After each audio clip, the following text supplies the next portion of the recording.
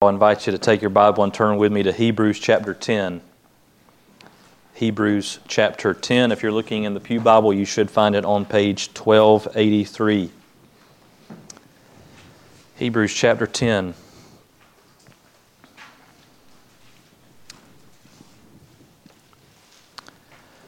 Last year, a young pastor in California, a pastor named Andrew Steckline, took his own life, and seemingly promise, a lot of promise, young family. In the aftermath of that tragedy, another pastor named Jared Wilson started a nonprofit suicide prevention ministry called Anthem of Hope. And about 3 weeks ago, Jared Wilson, the one who started the suicide prevention ministry, took his own life. I have found those two stories to be particularly unsettling because while I did not know either of those pastors, I have a lot in common with them, same age, young families, and so on. That struggle is not new. History is filled with pastors and Christians who wrestled with depression that would not lift. Martin Luther wrote of a particularly dark time. For more than a week, I was close to the gates of death and hell. I trembled in all my members. Christ was wholly lost. That was 10 years after he had nailed the 95 Theses to the door of the Castle Church at Wittenberg. John Bunyan, the author of the classic Pilgrim's Progress, the most widely published English book outside of the Bible. Charles Spurgeon, the greatest English-speaking preacher of all time. John Newton, the author of hymns like Amazing Grace. All these and many, many more have journeyed through the dark night of the soul. Even in the Bible, there are examples of those who wrestled with this darkness. David speaks often in the Psalms of being downcast and unsettled. Job wishes that he had never been born. The prophet Elijah at one point asked God that he would let him die because he felt so hopeless and alone and overcome with anguish. There is something particularly weighty about being called to minister to others that makes one susceptible to the darkness of doubt and hopelessness. This struggle is not new. What is troubling, however, is the appearance of a trend in which more and more pastors are being so overcome by that despair that they leave the ministry altogether or worse. So, over the next few weeks, I want us to have a heart-to-heart as a church family for the good of our church and for the glory of God. I'm convinced we need to humbly reassess what it means to be a healthy church, what the Bible says we are to be and to do as the body of Christ. And I want us to begin this morning in Hebrews 10. We're going to begin in verse 24.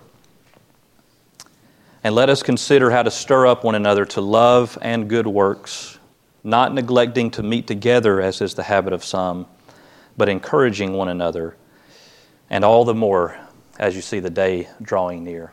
Let's pray together. Lord, we're thankful for how you, Lord Jesus, shed your blood for your people, for your church, to reconcile us to you and to one another.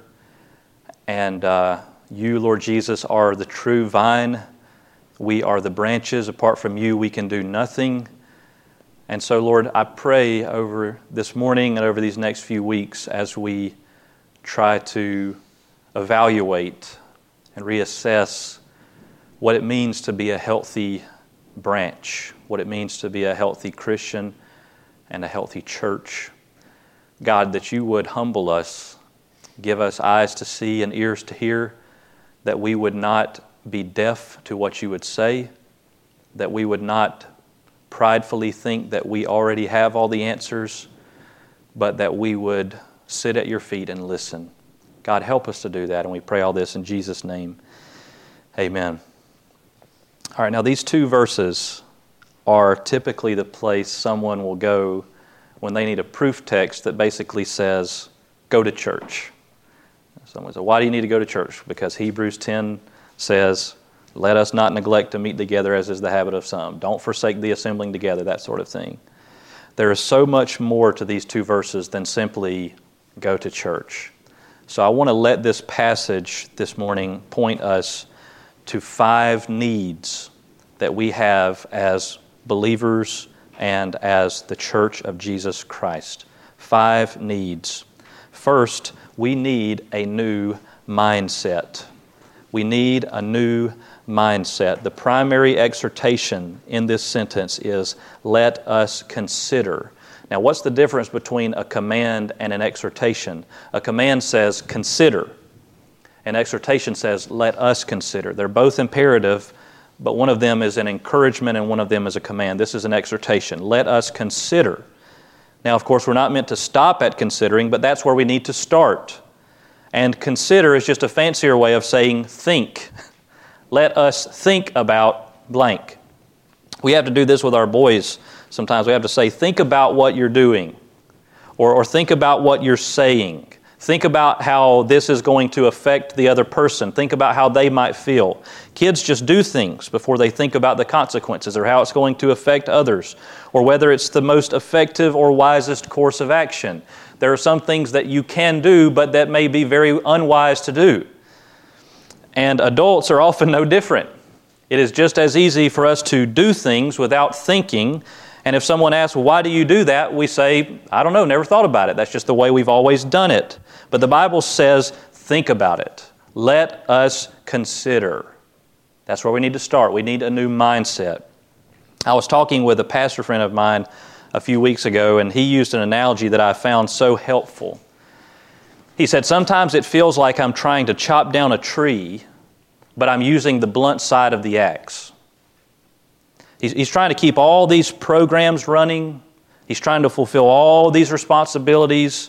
He's trying to meet everyone's expectations, but he's wondering, am I actually doing what God requires of me? Are we actually doing what God requires of us? The problem is, everyone at his church is used to the pastor swinging the axe that way. That's the only way they've ever seen a pastor swing the axe. So they're all cheering him on. They love how faithful he is to just keep swinging that axe. They every time he asks, why are we doing it this way? They say, how else would you swing an axe? That's the only way we've ever swung an axe. And anytime he has the audacity to suggest flipping the axe around, he's met with resistance. We don't want that kind of change. Just keep swinging the axe. Just stay faithful. Is it any wonder that no pastor has ever stayed at that church more than just a few years? No. It's a problem that exists in many churches. According to Lifeway Research, which is the research arm of the Southern Baptist Convention, the median tenure of full-time pastors is 6 years. That number has stayed consistent for about a decade. 6 years. Why is that number so low? Because 6 years is not a long time in the grand scheme of things. The old joke is a pastor had to move every few years because he used up all his sermons, right? You know, he had a stockpile of about 5 or 6 years. Some it might be 2 or 3 years, and once he used them all up, he had to, go somewhere else. God had to call him away to somewhere else so that he could go somewhere where all those sermons would be new. I have no doubt there are some pastors like that, but when you look at the data, when you look at the research, what stands out is there seem to be a lot more pastor-chewing churches than church-hopping pastors. When you look at the research, there are 2 primary reasons that stand out for low pastoral tenure. The first reason, and the most common one, is conflict. Simply put, there are some people who do not want to be pastored by the same person for too long. Why? Well, because the longer a pastor stays, the more influence he's likely to have. And if you're someone who craves influence and control, then you don't want to give that up. So what's the solution? After he's been there too long, you just run him off, and then you get somebody else, and you start over. You make his life miserable. You secretly or not so secretly stir up trouble or division. You do everything in your power to just make him throw up his hands and walk away. Again, this is not new. 3 John mentions a man named Diotrephes who, he says, likes to put himself first and does not acknowledge our authority. The spirit of Diotrephes is alive in many churches today. So the first reason for low pastoral tenure is conflict. The second is burnout. Burnout is what happens when you keep whacking the tree with the wrong side of the axe. Often while everyone's cheering you on. Just stay, just keep plugging, keep trying, keep being faithful. Lifeway Research, again, surveyed over 700 former pastors who left the pastorate. They didn't just go to another church, they stopped pastoring. They went and got a job selling insurance or working at a supermarket or whatever. And they found some common threads among those men. 88% said their previous church had no sabbatical plan for the pastor, no plan for how they were going to give him some extended time away to recharge and refresh and spend time with his family or go on vacation. 88%. 78% reported having no documentation of the church's expectations of their pastor. They're just guessing. What is it that y'all want me to do? Well, they don't know. 78% of them. 62% reported feeling isolated, like they did not have any real friends in their church. 54% said they had experienced a significant personal attack from someone within the church. In other words, over half of the people they interviewed who didn't just go to a different church, but they left the pastor altogether, over half of them said, in my previous church, there was a significant personal attack, not from outside, but from someone within the church, and nobody stood by my side. Those are not isolated problems. That's a toxic pattern that's playing out in far too many churches. Something has got to change. What we need to do is not just keep passing the axe to the next person, nor is it to just cheer on the person swinging the axe. We need to flip it around. We need to start swinging with the sharp side of the axe. We need a new mindset. The second need we need a kick in the pants, okay? We need a kick in the pants. Now, I know there are more tactful ways that I could have articulated that point, but I think that gets it across the most clearly. I could have said we need, some stimulation or something like that, but that gets it across. We need a kick in the pants. What is it that we need to consider? We need to consider, verse 24, let us consider how to stir up one another. The NIV translates that phrase, how we may spur one another on. How we may spur one another on. I like that translation because it carries this mental picture of kicking a horse in the side to make it run. That's the idea behind this verb, to stir up one another. It means, as the King James translates it, to provoke one another. Let us consider how to provoke one another. The passage is telling us to think about how to provoke one another, how to kick one another in the pants. Now, there's a specific aim for this kicking in the pants. We're not told to provoke others to anger or bitterness or jealousy or gossip or any other kind of sin. There's a good godly purpose to this spurring one another on. But before we get to that, let's just marinate for a moment on what it means that we need to think about how to stir up one another. The New Testament has many, many of these one another commands. And anytime you see a command that's one another, honor one another, love one another, stir up one another, it's helpful to think of that command from two angles. So if we take how to stir up one another, that means first, I'm commanded to stir up others. I'm commanded to stir up others. I need to think about how I can provoke others in the church to holiness. But the other angle is, I'm also commanded to be stirred up by others.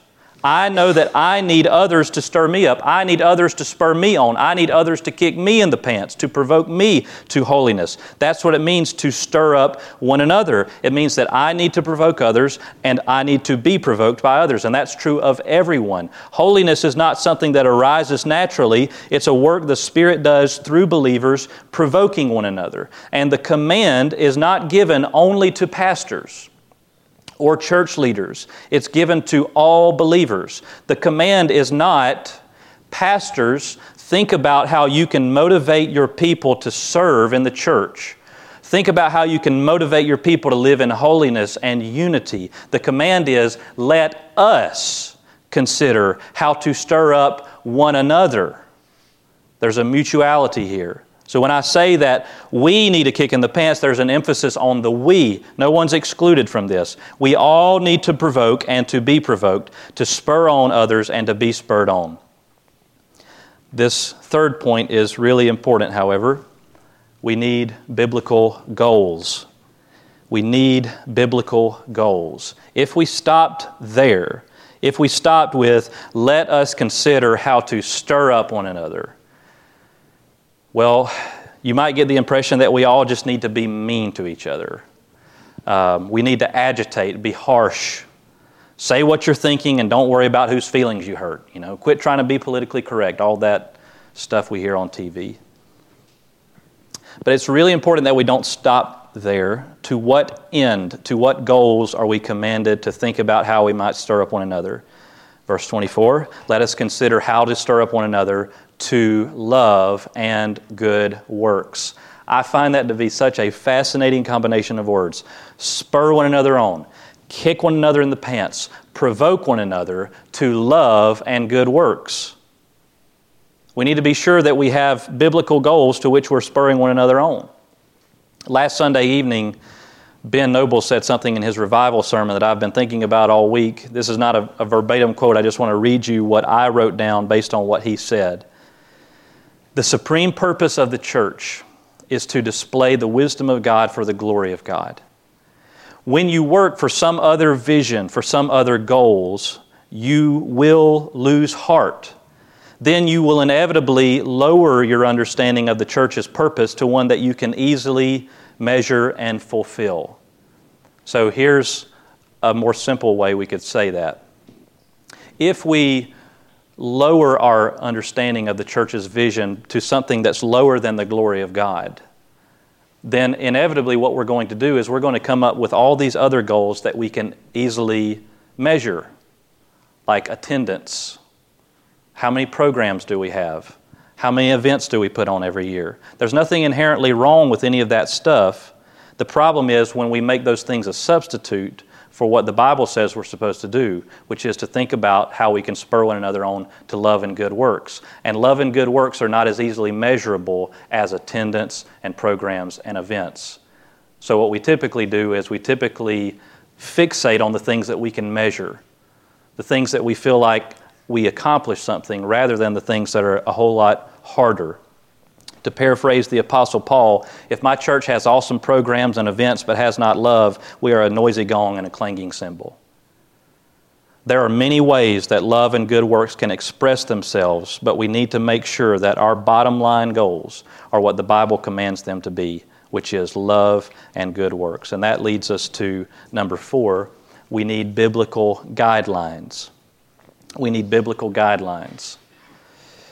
It would be easy for us to scratch our heads and say, okay, how are we practically supposed to do that? How in the world are we supposed to provoke one another to love? As the song says, I can't make you love me if you don't. Or how do we practically provoke one another to love and good works? This is a question that every pastor wishes there was an answer to. And if you go to any kind of Christian bookstore, which they don't exist much as often, but if you go online and look for Christian leadership books, you're going to find about 1 million books that try to answer this question of how can you provoke others to love and good works. Every church I've ever known of, no matter how big or small, struggles with getting enough people to volunteer for all their various ministries. But the text itself gives the answer. It's not a question about which we have to wonder. It answers the question. Now that does not mean that it's going to be easy, but the answer is here for anyone to see. Let us consider how to stir up one another to love and good works, not neglecting to meet together as is the habit of some, but encouraging one another. Now the grammar is really important here. In the past, there were some translations that took that phrase, not neglecting to meet together as is the habit of some, but encouraging one another, and made it out as if it were a separate command. But I diagrammed these 2 verses for us to see because it's helpful to see how the grammar works. So here's a diagram of this sentence, verses 24 and 25. The primary command is, let us consider. That's what we're being told to do. Let us consider. How to stir up one another explains what it is that we are to consider. To love and good works explains the goal to which we stir up one another. Then, not neglecting to meet together as is the habit of some, but encouraging one another. That phrase, those are not separate commands. They modify, they explain how we stir up one another to love and good works. We do not provoke one another through harshness or domineering. We do it through regularly assembling as Christ's body when we encourage one another through prayer and fellowship and Bible study and corporate praise. So when I said at the beginning that there's more to this verse than simply go to church, that is a pretty big part of it, though. It's not just about going to a place, but it's about being around a people. The church is not the building. The church is the people who meet together to worship Jesus and to call one another to holiness and love and service. So yes, coming to this building does not mean you're going to church, but coming to these people means that you're going to church. And when we do that, we worship Jesus. We encourage one another, we call one another to holiness and love and service, which means that this is a process that will require patience. Each of us needs to be formed week after week into the likeness of Jesus. And you never ever reach a point. You never ever reach a point, not after 5 years or 10 years or 50 years or 100 years, where you say, okay, I'm good now. I'm sufficiently sanctified. This is a lifelong process. No one is exempt, and there are no shortcuts. The last truth balances that fourth one. We need urgency. We need urgency. The sentence ends with that phrase, and all the more as you see the day drawing near. And in the ESV, it capitalizes the D in day, because that day refers to the day of Christ's return when He will judge the living and the dead. We live in between this day and that day. And none of us knows when that day will come. So yes, we need patience with ourselves and with one another, but we don't need to confuse patience with laziness or compromise. We cannot wait until next year or next month or even tomorrow. We need to consider today how to stir up one another to love and good works, because there's coming a day when it will be too late. That's what this sermon series is all about. It's about trying to provoke us to love and service for the good of our church and for the glory of Jesus. So I want to give you 3 practical steps that we can all take today. Not tomorrow, not Wednesday, not next week, but today. And I want to encourage you to do this today. Number 1, think about how you can love others and serve. Think about how you can love others and serve. Jesus said in Mark 10:45, "The Son of Man did not come to be served, but to serve, and to give His life as a ransom for many." Now, we're not called to give our life as a ransom for many, but we are called to follow Him in service. And if somebody thinks they're too good to serve, then they think they're better than Jesus. So none of us are here simply to have our needs met or to be served by others. We are all here to love one another and to serve. But the whole point of saying think about it means that we can't expect opportunities to fall into our lap. We don't have to sit around and wait for someone to ask. There are some people who they'll serve, but only if the pastor or somebody comes and asks them to. The whole point of this is don't wait. Think about ways that you can love and serve. And by all means, if you want to ask permission, or if you want to, say, do you think this would be helpful? Is someone already doing that? By all means. But don't wait for me or anybody else to come to you and say, here's how we need you to serve. Just do it. Number 2, think about how you can spur others on. Now, it's important that we start with step 1. All of these steps need to go in order. If we jump straight to number 2, then we're going to be kind of like the guy that Jesus talked about who goes around pointing out the speck in other people's eyes while he's running around with a 2x4 hanging out of his own eye. So we need to start with how can we love others and serve? And then once we're working on that, then we can think about how can I spur others on. It's not about who can I police, who can I go and chastise. It's who can I encourage? Who can I mentor? Who can I challenge. We need to think about those things. Again, don't wait for the opportunities to arise. We have to make the opportunities, which is why we're told to consider how to do it. And then number 3, as the old Nike slogan says, just do it. Just do it. We need to start by thinking. We don't need to just do something. We need to think about it, but we don't need to stop at thinking. Because every one of us could sit down and with a notebook and write down maybe 100 ideas of things we could do, but all those ideas are going to be worthless if we don't do them. Nobody's going to be helped if all we do is think about how we can serve them or love them or encourage them or mentor them or spur them on. No one's going to be helped if all these things just stay in our head.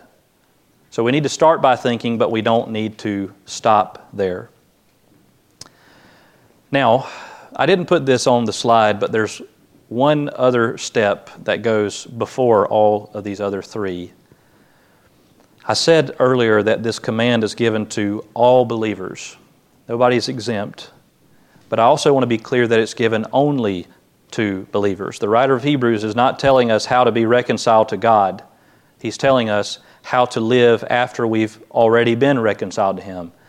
I want you to glance back at the context in which this command is given. Look back at verse 19. Therefore, brothers, since we have confidence to enter the holy places by the blood of Jesus, by the new and living way that He opened for us through the curtain, that is, through His flesh, and since we have a great priest over the house of God, let us draw near with a true heart and full assurance of faith, with our hearts sprinkled clean from an evil conscience, and our bodies washed with pure water. Let us hold fast the confession of our hope without wavering, for He who promised is faithful. And let us consider how to stir up one another to love and good works, not neglecting to meet together as is the habit of some, but encouraging one another, and all the more as you see the day drawing near. The way this whole paragraph works is it begins with this truth, that we have confidence to enter the holy places by the blood of Jesus. And then the author of Hebrews gives a number of commands on the basis of that truth. Let us draw near with a true heart and full assurance of faith. Let us hold fast the confession of our hope without wavering, for He who promised is faithful. And let us consider how to stir up one another to love and good works, etc. That command, then, that we've been focusing on today, to think about how to stir up one another to love and good works, that command is not given to people who need to be accepted into God's presence. It's given to people who are already there, who already have access to God through the way opened by Jesus. And so there's a step that goes before all these, which is to make sure that you really are a follower of Christ, that you really have been accepted into His presence by faith in Jesus Christ. That's where we need to start this morning, by trusting in Him and surrendering to Him as Lord. We're going to sing a hymn of invitation in just a moment. This is our opportunity to respond to the Word of God. And I say this in humility, and I say this because it's true of me, that if you are not convicted right now, then something's wrong. If you're not convicted right now, then either one or two things is true. Either you didn't listen, or the Holy Spirit's not within you. Because if the Holy Spirit's within you and you heard everything that we heard today, then you ought to be convicted. And God disciplines those He loves. And so I simply want to encourage you, if you're not convicted, then Lord willing, this sermon is going to be on the website. Go back and listen again. Or it may be that you need to do business with God. Maybe that you need to go listen to it, and then if you're still not convicted, then do business with God then.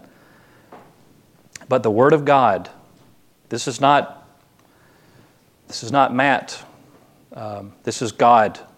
He's the one who speaks in this Word. And so we all have to submit to it. We all have to humble ourselves under it. And so I pray that you will listen and heed God's Word. Let's pray together.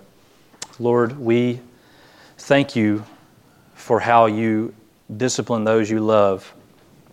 Lord, I pray that You would indeed, by Your Spirit, convict those who are your own. And Lord, if there's anyone here who is not your own, who does not yet belong to you, even if they've been pretending to belong to you for some time, Lord, that you would convict them and draw them to yourself. And God, I pray for every one of us here today that we would not harden our heart, that we would not put up any shield or puff our chest up in your presence, but that we would bow our knees before you and humble ourselves before you and plead with you to help us to walk in greater faithfulness to you and to one another. Lord, I pray that you would move and work through your word, and we pray all this in Jesus' name. Amen. Let's stand and sing together.